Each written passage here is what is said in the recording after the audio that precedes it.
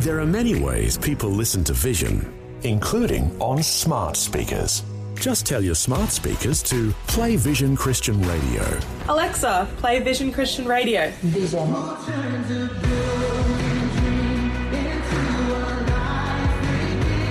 Yep, it really is that easy. You can also say, play V180 Radio for our music channel. It's just another way that Vision is helping you look to God daily. Jesus said, "If you hold to my teachings, you are really my disciples. Then you will know the truth, and the truth will set you free." It's amazing the things that people say to their friends and loved ones when they're worried or anxious. Things like, "Don't worry, never mind," or "If you've got your health, nothing else really matters, does it?" Glib statements like these only seem to have an appeal when one is upbeat anyway. See, our emotions are mainly a product of our thoughts. Circumstances don't determine how I feel, but my response to them does. My mind is the interpreter of life events. When I interpret events in my life in a non-biblical way, that is failing to believe what God has said, I will be at the mercy of my feelings. To tell people to stop feeling the way they do is not only unhelpful, it's condemning. But helping them change the way they think will help them change the way they feel.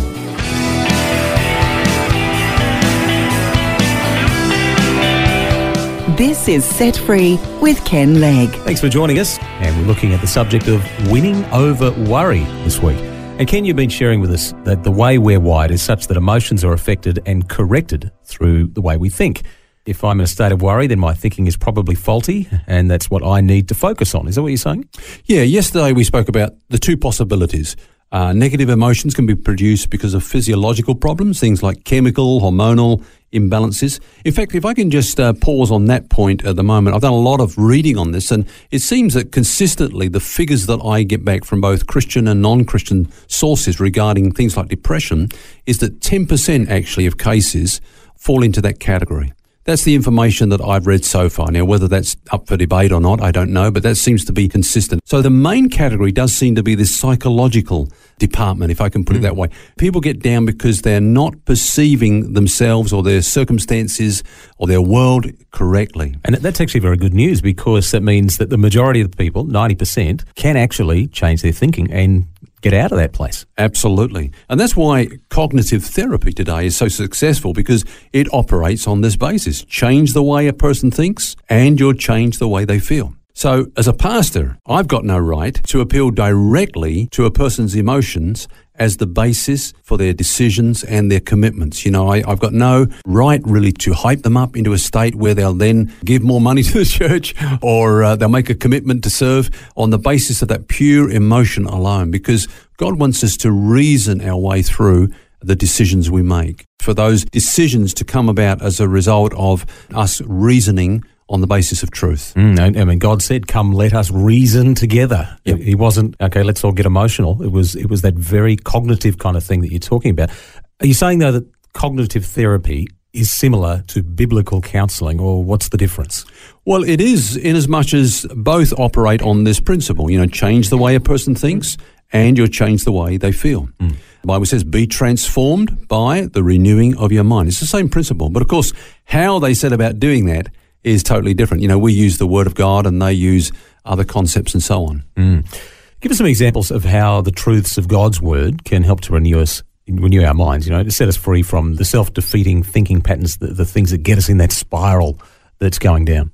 Yeah, one of the areas where we've found a lot of people have found liberty and freedom is in the area of condemnation. Psychologists actually tell us that guilt is the number one killer today. And it's amazing how many people in the church, how many Christians are walking around with a load of guilt on their back. It's almost like it's a part of our culture.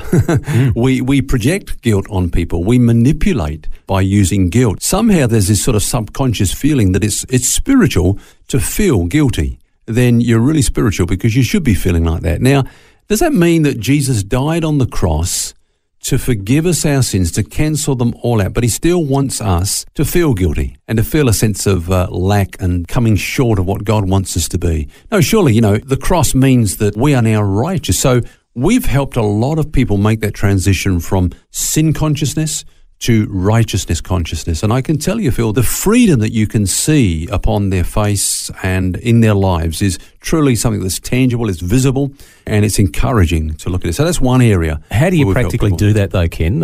If you've wronged somebody and then you come to realisation of your wrong, and guilt is a natural consequence of that. So we've wronged God. We come to realise what we've done, how we've offended him. If I've done that to you, you can come to me and say, look, it's all okay, don't worry about it. Yep. That might not necessarily be enough for me to put that guilt aside. I may continue to feel guilty. And I think in the context of a relationship between two people, it's the actual time factor where I can see Ken is genuine here. Yes. It is actually not an issue for him. Yeah. How do we do that with God? How do we actually get past that place with God? Well, that's the whole point. I mean, there's a subject. In fact, I think we have even taken a whole week on that subject of dealing with guilt because it's such a big subject, and it's good that you've raised that. But the point I'm making is that it's one thing to feel guilt and to feel it because you've got to deal with some stuff. Okay, that's one thing. But it's totally another thing to walk around with this guilt full-time, permanently, and almost wear it as a badge of honour because it doesn't do any good. It is a killer. It just debilitates people's lives, Look, another area where people can be transformed in this whole area of negative emotions and so on is inferiority. See, again, we actually tend to fall into the trap of copying things that are done in the world. What I mean by that is that we tend to compare with each other. We tend to compete with each other. We tend to measure ourselves against one another. The incredible thing is that God never does that. When you look at the scripture, he never says, now you be like him. As parents, why can't you be like your brother? Why can't you be like your sister? Which is not a very helpful thing when you think about it because God never does that. And God doesn't want us to feel inferior in any way. He wants us to feel that we are complete in Christ because of what he has done in our place. Again, how do we do that practically? Even from a scriptural perspective, you could justify feeling inferior because Scripture tells us to consider others greater than ourselves. Yeah. That's not in terms of value or worth because we're all of the same value before God, but it's basically saying don't be selfish, put others before yourself in your thoughts and your actions, just as Christ didn't think of himself but laid down his life for us, Good points. What else we got? Well, another area, and this is one that I had to deal with comparatively recently, I would say, but it was just such a liberating thing in my life because this pattern was self-repeating, and it was this, that I'd always get into a situation where I felt things weren't going my way.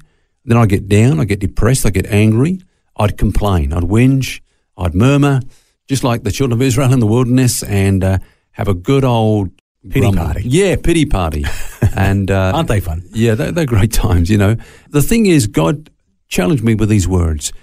Have I ever brought you into a situation where you are deficient, where you are without resources to deal with that situation? Have I never said to you that my grace will not be sufficient for you in that situation? Have I ever said that to you? Never. So I had to come to that place of really accepting what the Word of God says, is that whatever life throws at me, I'm already fully empowered to meet that situation. I am complete in him. I am sufficient for all things. I can do all things through Christ who strengthens me. And finally, despair is another one, isn't it? That's an issue. Despair. Now, again, despair is quite a major thing because if people get into a situation where they feel their circumstances are hopeless, then that's very dangerous, because they've just got nowhere to go. But here are some things that I've used and I've found helpful in counselling and pastoring and mentoring others. Number one, God is in control. God is in control. He says, no test or temptation will ever come your way, but such as is common to man. And I will never allow you to be tempted beyond that which you're able. I'll never bring you into a situation where you're out of your depth. My grace will always be sufficient for you. Number two, trials are opportunities for experiencing God's grace. That's why we have them, because grace is the best thing for us. We grow by grace. So the more we can call upon God's grace, the more we're going to grow in our walk. Number three, he says whatever happens, he is going to make all things work together for good. So we can't lose. Even the bad times are going to be made to work for good in our lives. And number four, we are, of course, training for reigning. This life is but a preparation for huge responsibilities that God has got for us in the life to come.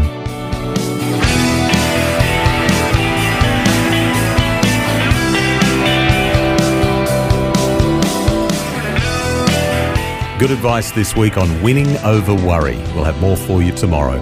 And until then, remember you don't have to carry that baggage because God wants you to be set free. For books, DVDs, small group studies and other resources from Ken Legg, including the book What's Eating You, which features topics from today's message, visit the Vision Christian store at vision.org.au. That's vision.org.au.